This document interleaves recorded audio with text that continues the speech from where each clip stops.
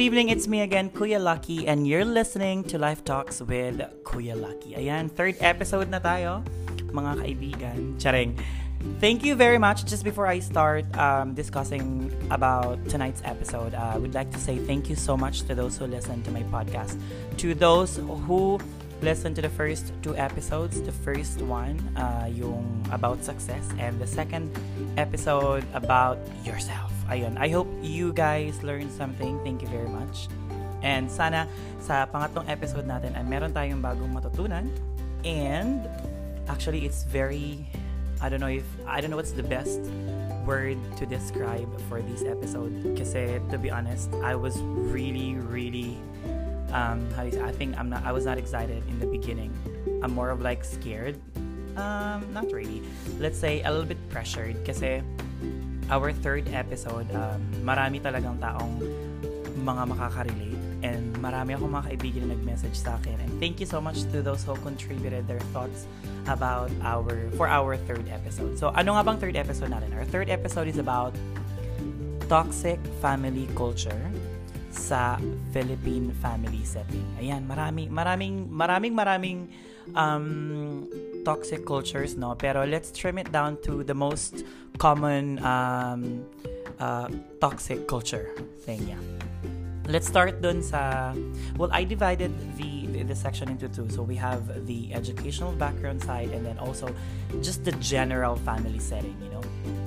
Let's start with the educational background. Ayan, kasi alam nyo, marami talagang mga bagay na ayaw nating marinig or ma-experience. Isa na dito yung tatanungin ka na hindi na tatanungin ka, parang ipapa-feel sa'yo na yung course na gusto mo sa college, hindi kasi yun yung gusto ng family mo or hindi yun yung gusto ng parents mo or hindi yun yung gusto ng relatives mo.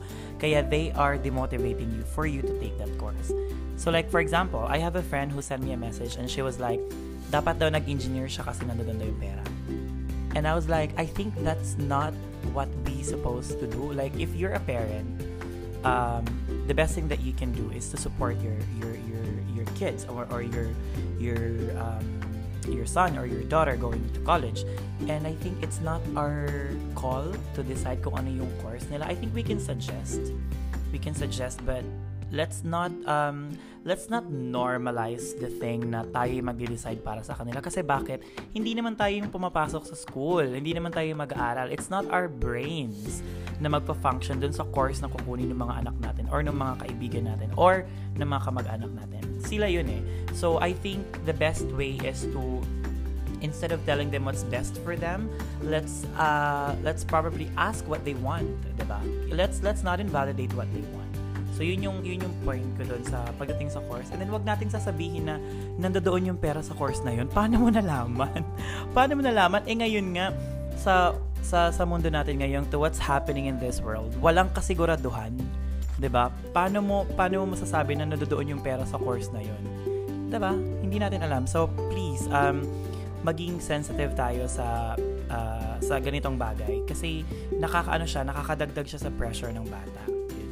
Ang strong naman agad nung una. Okay, next. Eto, graduate ka with honor pero ang lit ng sahod. Nako, eto, medyo stressful siya. Hindi siya medyo, stressful siya. Meron akong friend, she graduated cum laude.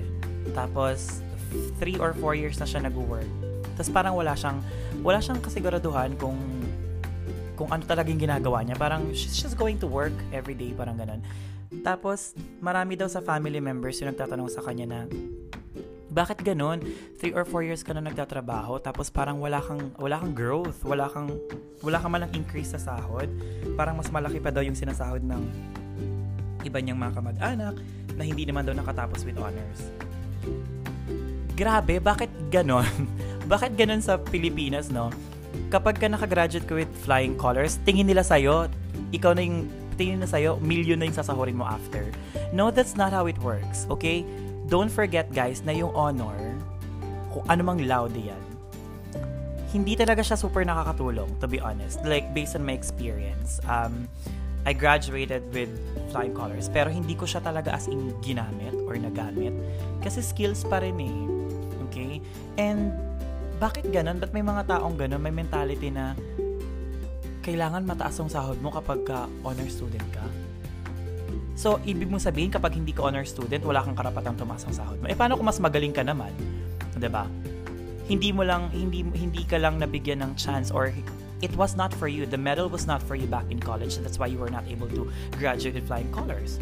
'Di ba? Pero after graduation, damn, like you're getting, just ko mas malaki pa yung sahod mo dun sa pinakamataas na grade nung college kayo.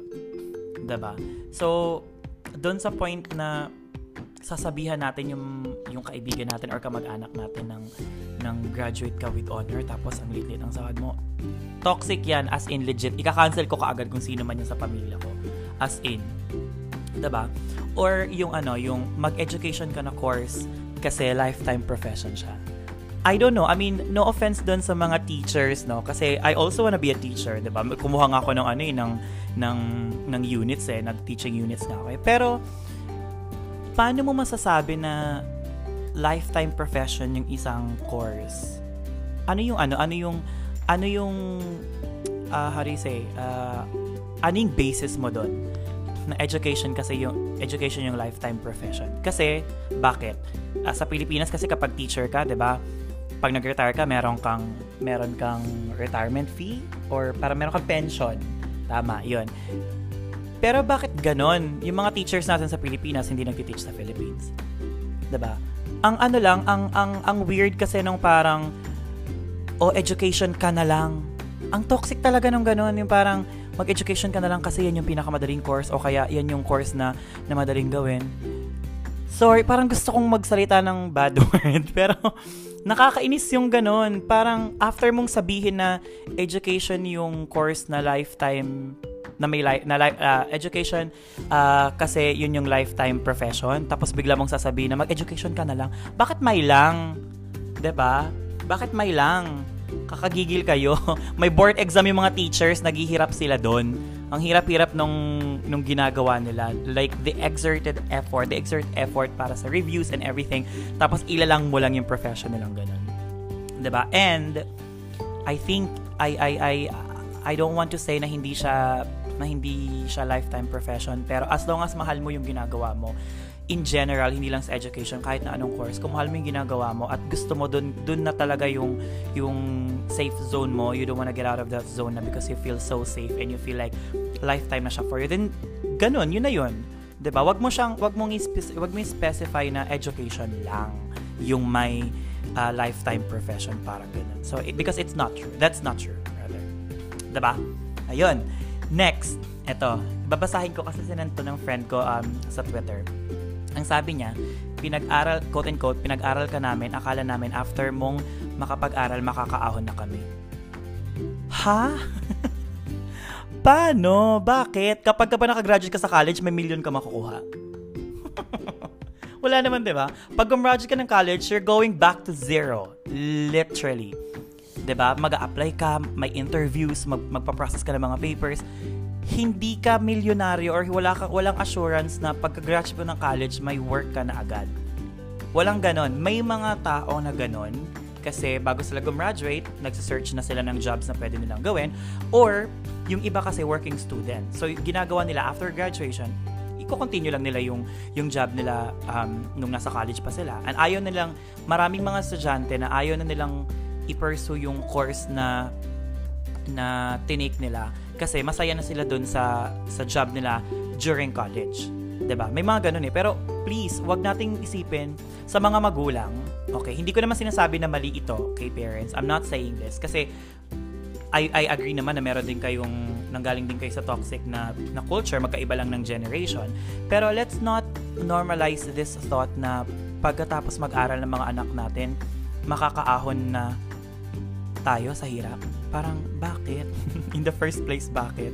'Di ba? Kasabi nga ng friend ko, rolling on the floor, laughing, pinag-aral nyo po kami kasi tungkulin nyo yun bilang magulang. Tama naman yun. 'Di ba? Let's not make, paano ba? Wag nating ipa-feel sa mga anak natin na dahil responsibilidad natin mag-aral sila, parang sasakalin natin sila na, dapat ganito, dapat ganyan, dapat pag-graduate mo, ganito, ganyan, ganito, ganyan. Para sa akin, hindi dapat ganon. Kasi sabi nga ng friend ko, kung pinag-aaral mo yung anak mo, kasi tungkulin mo yun bilang magulang, diba? Ang kapalit dapat nun, as anak, is magkaroon yung anak mo na magandang grades. So, dun yun. Feeling ko, tama naman siya na parang bilang magulang na pinag-aral mo yung anak mo, tapos yung anak mo, ang tungkulin niya is bigyan ka ng magandang grades. Makagraduate siya on time. Walang sabit. 'Di ba? Walang back subjects, walang summer classes. Kasi hindi niya napasa yung isang subject. Parang quits tayo doon. Ngayon, pag nakagraduate na yung anak mo, hayaan mo siyang tumulong or hayaan mong dumating yung araw na magkakaroon siya ng chance para tulungan naman yung family nyo or yung family niya. Parang ganun. Yes, ganun. Yun yung I think main points sa pagdating sa educational side ng isang Pilipino or isang individual. Tas ganun, nagiging toxic siya because of the expectations of your family members and because of the expectations of your relatives. Sa totoo lang, hindi naman feeling ko sa immediate family nagkakaroon ng gantong toxicity na ganito. So parang feeling ko mas mataas yung percentage na makaka-experience ka ng gantong toxic culture sa mga kamag-anak. Sila talaga yung walang preno, 'di ba? Sila talaga yung parang akala mo, totoo ba auntie? Parang hindi naman kita nakikita sa bahay araw-araw growing up, parang gano'n. Tapos sino ka para makapagsalita? Parang gano'n. 'Di ba? Anyway, move on tayo dun sa mga general na yung sa pang-araw-araw na buhay, yung parang nangyayari talaga siya. First, ito bilang isang abroad, ito nakarelate ako dito. Kapag OFW ka, your relatives think you are the richest. Grabe! Bakit? Naiyak. Bakit kayo ganyan? Bakit ganon? Bakit naman kayo ganon, mga tito, tita? Bakit naman kapag abroad yung kapamilya nyo, ang tingin nyo, milyonaryo? Hanggang ngayon talaga, hindi ko talaga ma-imagine. Paano nangyari yun? Parang alam mo, kapag abroad ka, umuwi ka ng Philippines and they're like, pamerienda ka naman, and you're like, ay, wala akong ano ngayon. Sabi nila, tulog ba abroad ka? Bakit wala kang pera? Ikaw nga. Ikaw nga sagutin mo yun sa sarili mo. Diba? Nagtatrabaho ka pero wala kang pera. Nasa Pilipinas. Ano yung difference? Pareho lang tayo nag-work eh. The difference is, nasa Philippines ka, ako nasa abroad. Para tayo nag-work. Bakit mo tatanungin na abroad ka wala kang pera? Ikaw din naman eh. 'Di ba? Parang nakakainis yung ganun. Sobrang nakaka-toxic yung ganun. Tas eto pa, kapag ka nasa kapag nasa reunion ka, 'di ba? Regardless kung abroad ka or hindi, basta punta ka ng isang reunion. Eto yung mga madalas itanong ng mga toxic nating mga kamag-anak or kapamilya. Papasok ka sa bahay, ganyan, reunion. Siyempre, kukuha ka ng plato kasi kukuha ka ng spaghetti tsaka pansit. Tapos nakita ka ng tita mo.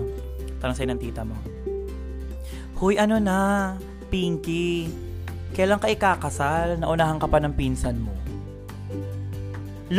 Kung ako si Pinky, tapos nakakuha na ako ng spaghetti, baka isinampal ko sa tita kong yun yung plato ng spaghetti.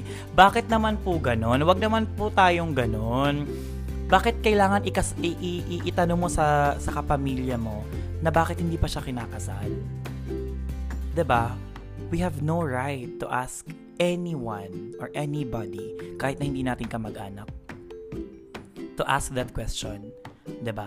Yung kailan ka ikakasal, tapos yung kailan ka ikakasal,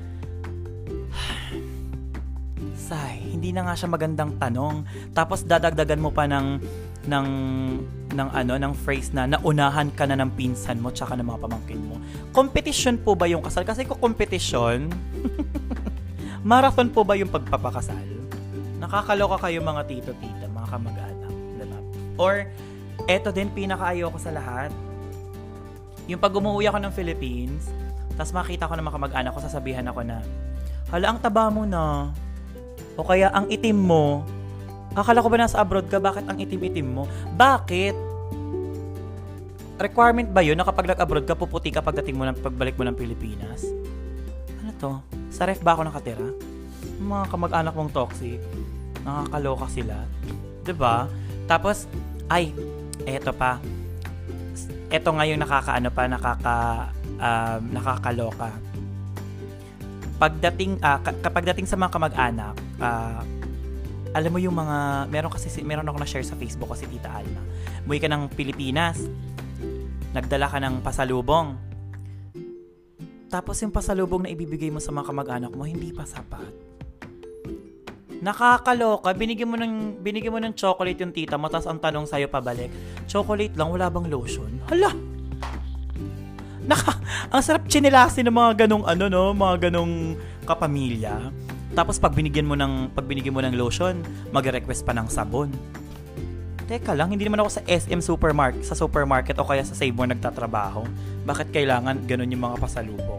'Di ba? Nakakainis kasi. Parang feeling ko, kung ako meron akong kamag-anak na abroad sa Philippines ako naka-base, I think the best salubong na isasalubong ko dun sa kamag-anak ko yun is to ask kung how are you. Yun dapat yun, guys. Ganun, kung meron kayong kamag-anak na nasa abroad, bago kayo magtanong ng anong pasalubong, kamustahin nyo naman. 'Di ba? Kasi malayo yung kamag-anak nyo, yung hindi nyo alam yung pinagdadaanan niya araw-araw. Imbis na kamustahin nyo, pasalubong yung itatanong nyo. Imbis na kamustahin nyo, ang sasabihin nyo, ang taba-taba mo na. Imbis na kamustahin nyo, tatanungin nyo kung bakit wala pang jowa, wala pang boyfriend, wala pang girlfriend, ba't di pa kinakasal. Ang toxic nyo sa totoo lang. Hindi kayo nakakatuwa. Hindi kayo nakakatuwang makita pag umuwi ng Pilipinas. I'm not saying na sa pamilya ko to ha. Luckily hindi ganito yung family ko. Kasi kung ganito sila, baka na-cancel ko na sila matagal na. Joke lang. Pero dun sa iba nakaka-relate ako dun kasi kung mangyayari sa akin yan, hindi ko alam, feeling ko cancel agad. Wala na mga paliwanagan. Or hindi na lang ako uwi. 'Di ba? Mas okay pa na mag-check-in na lang na ikaw lang mag-isa nakastay sa isang hotel kaysa umuwi ka sa bahay ng family mo. Tapos ganun yung magiging setup. Parang ang gulo-gulo na ng buhay ko abroad, ang hirap-hirap na ng ginagawa ko araw-araw. Hindi nyo alam, hindi ko naman gustong malaman nyo kasi ayoko mag-worry kayo. Tapos yung uuwian ko, ikaw-worry ko pa. Parang gusto ko nga umuwi para makapag-relax para makasama yung mga taong hindi ko nakasama for the longest time kasi busy ako mag-work abroad. 'Di ba? Kasi kahit may Facebook, kahit may Messenger, kahit may video call, that's not enough. Iba pa rin yung physical touch, iba pa rin yung nandoon ka sa setup na kasama mo yung family mo. Kaya wag niyo naman silang salubungin ng toxic na mga tanong o kaya ng mga bagay or yung mga tanong na na maglalagay sila doon sa hindi sila magiging comfortable. 'Di ba? Wag ganun. Kasi hindi siya nakakatuwa. Sa totoo lang. Okay, next. Ano pa ba? Ay, ito. Yung kapag merong manghihingi ng pera or manghihiram, tapos sasabihin sa'yo na may marinig ka na, hala, wala akong pera, doon ka na lang kay Adrian kasi abroad si Adrian. Bakit may nire-recommend? Bakit nire-recommend yung abroad? Tingin talaga nila kapag abroad maraming pera. No? Nakakaloka, nakaka-stress to. Kasi kapag may family member ako na ganito, tapos i-recommend ako, baka matampal ko siya. Nagiging pisikalo na yung podcast. Kasi joke lang. Ay, eto din, yung toxic na tanong sa family. Yung magkano ang sahod mo? 'Di ba? Parang kapag abroad ka, tatanungin ka, magkano ba sahod mo doon? Tapos kapag sinabi mo yung sahod mo, sasabihin sa'yo, kaya mong kitain yan dito sa Pilipinas eh. 'Di ba? Ayun na mafe-feel mo na naman yung parang, bakit parang kailangan sundin ko kayo palagi? Bakit parang kailangan meron kayong say sa lahat ng gagawin ko? Parang ganon. 'Di ba nakaka-toxic yung ganon? Hindi porket family members tayo, meron na tayong karapatan na diktahan sila kung ano yung dapat nilang gawin. Again, like I said, we can always suggest, we can always give them ideas, parang ganun. Pero let's not make it to a point that we're deciding for what they want or for what we want for them, parang ganun. Kasi hindi siya nakakatulong. Okay? Next, ano pa ba?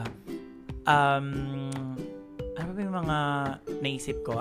Let's say, sige, OFW ulit. Kasi sabi ng friend ko, nag-send siya ng message sa akin sa Twitter. Sabi niya, being an OFW makes you rich. So therefore, your relatives who never talked to you on a personal level would start asking for expensive goodies from abroad because after all, you made it abroad and they are your relatives. Ayun, parang nagiging obligasyon mo na bilang kamag-anak nila or pamangkin or ganon, pinsan, nagiging obligasyon mo na kailangan pag uuwi ka, meron ka dapat pasalubong kay tito, kay tita, si tita na nagpalaki sa'yo.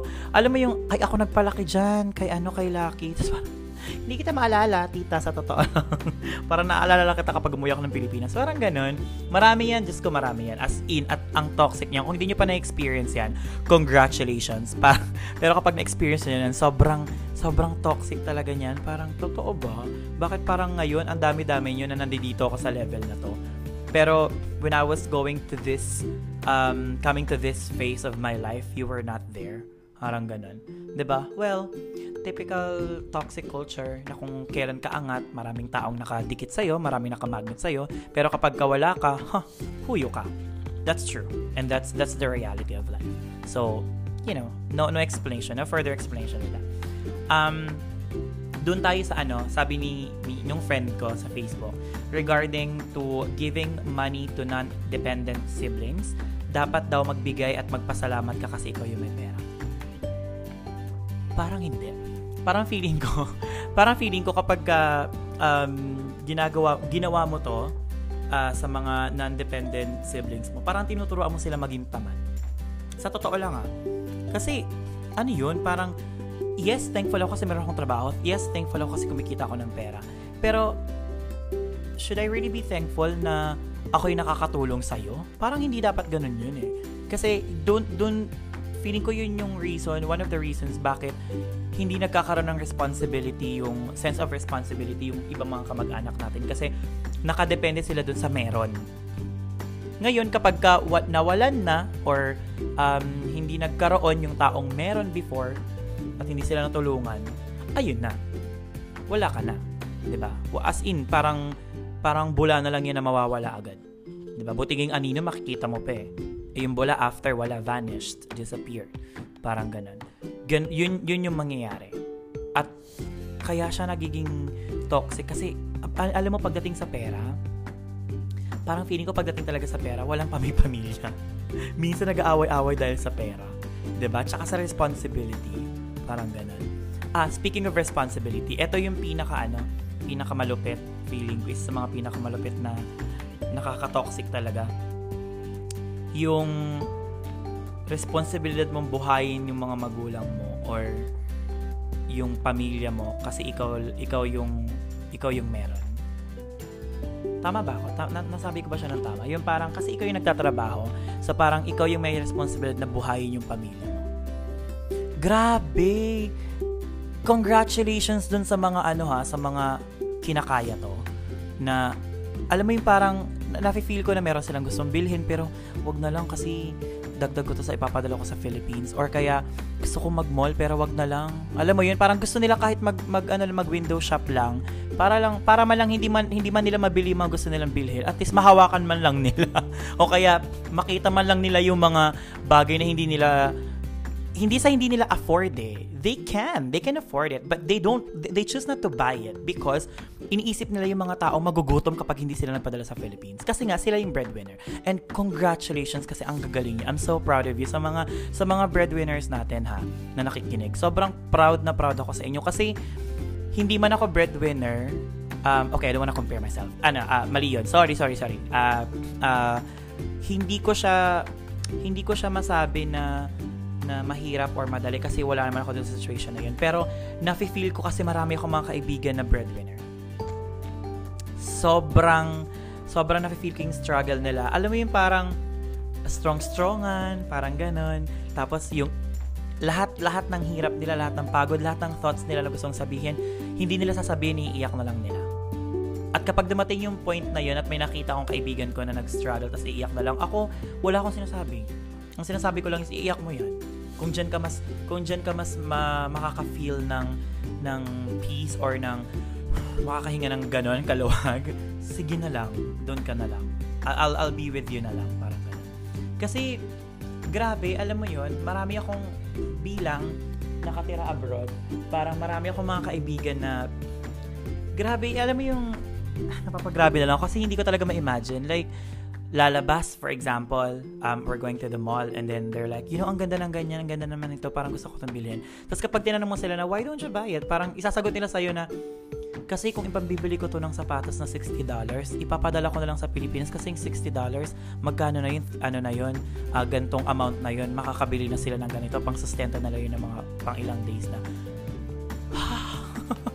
Alam mo yun, parang grabe, naaano nila, no, na nakakaya nila yung gano'n. Na kahit sabihin natin malaki or hindi ganun kalaki yung sahod nila, talagang magtitiis talaga sila or magtsatsaga sila na hindi nila gawin yung mga gusto nilang gawin para sa family nila. Tapos, pag uwi nila ng Pilipinas, sasalubungin lang natin sila ng ganito, ng ganyang katoksikan. 'Di ba? At saka, bilang OFW, mas pinipili namin hindi ipaliwanag yung sitwasyon namin. Kasi bakit? Hindi nyo naman maintindihan eh. Tsaka wala naman makakaintindi. Kahit yung family natin, hindi naman din kami talaga masyado maintindihan. Kasi nga, tingin nila sa amin, mayaman. Tingin nila sa amin, mga milyonaryo. Tingin nila sa amin, ganito. Guys, just so you know, all of the pictures and all of the videos that we post na sobrang saya namin, hindi kami yon. Hindi ako yon. Minsan hindi ako yon. Bakit? Kasi ayokong ipakita naman sa inyo yung umiiyak ako, gusto niyo maglaslas ako, tapos i-post ko sa Instagram ko. Of course, I'm not gonna do that. 'Di ba? Ipapakita namin sa inyo na nag-e-enjoy kami kasi yun na lang talaga yung tanging part or paraan para ma-feel naman namin na happy naman kami kahit minsan hindi naman talaga or madalas hindi naman talaga. 'Di ba?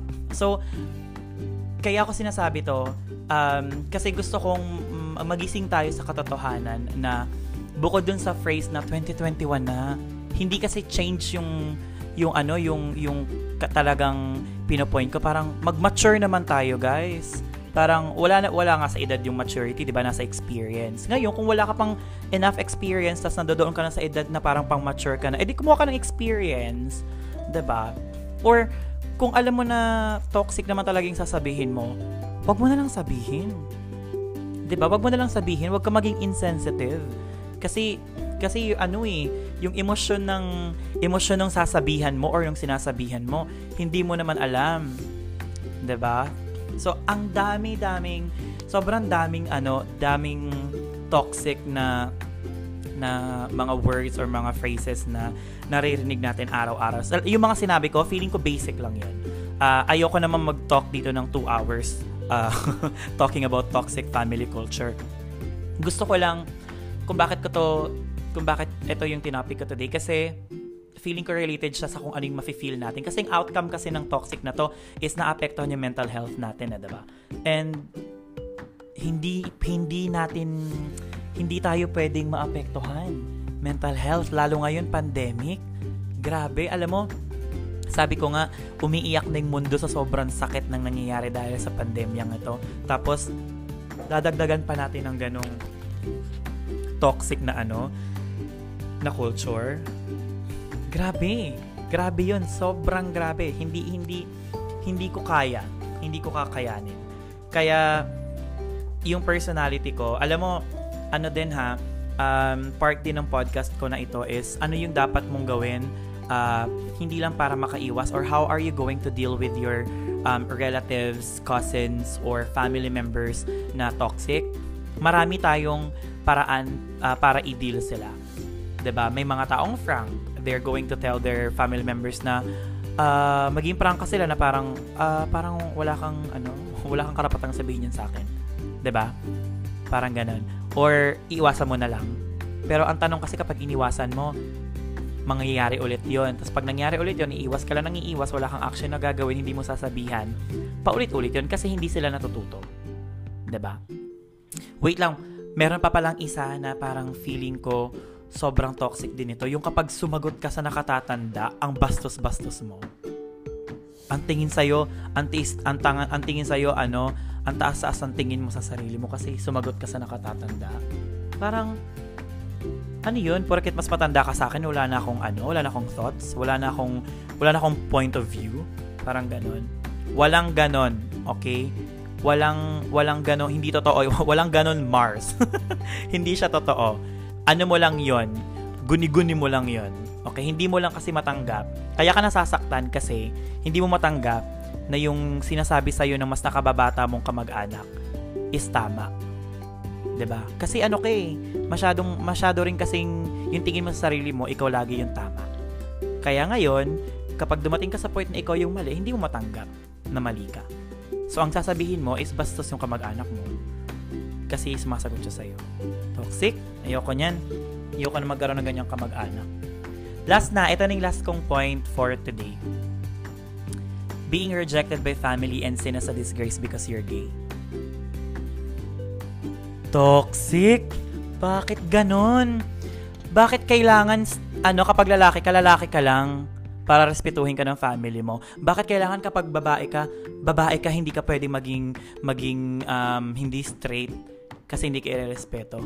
Ito yung last kasi sobrang nakakahiya kayo sa mga taong ganito yung tingin nyo sa mga hindi straight at feeling nyo disgrace sila sa family because they're not straight. I'm sorry. I think kung yung mga gay friends natin, mga LGBTQ friends natin, dapat maging proud tayo sa kanila kasi alam mo, ayoko sabihin na ang gagaling ng mga LGBT friends natin, ha. Ayoko naman sabihin yun kasi wala namang competition dito na mas magaling sila sa mga straights. Pero respect na lang. Respetuhin na lang natin sila. Though, sabi ng mga friends ko, tama naman daw yun. Mas magaling daw. Hindi, joke lang. Respetuhin natin yun. At saka wag nating inormalize ang ganitong thought na you're rejecting your family member and then seeing them as disgrace because they're not straight. Okay? May mga emosyon din yung mga yan. Tulad mo, na straight, may emosyon ka rin. Ano pa kayo yung hindi straight? Diba? Tao lang naman tayo. Diba? Kung hindi mo kayang tanggapin yung taong yun, shut your mouth na lang. In that way, irespeto mo na lang kung ano yung feelings nila. Huwag ka na lang magsalita. Kasi alam mo naman na yung sasabihin mo hindi makakagaan dun sa loob ng pagsasabihan mo. 'Di ba? Anyway, I think it's enough. I've said it enough. Ang daming sinabi. Yun, I think like sabi ko kanina, marami pang mga toxic culture na na-experience nyo or na-experience nyo personally or nakita nyo sa mga friends nyo or sa ibang families. And kapag ka na-experience yung mga ganitong situations,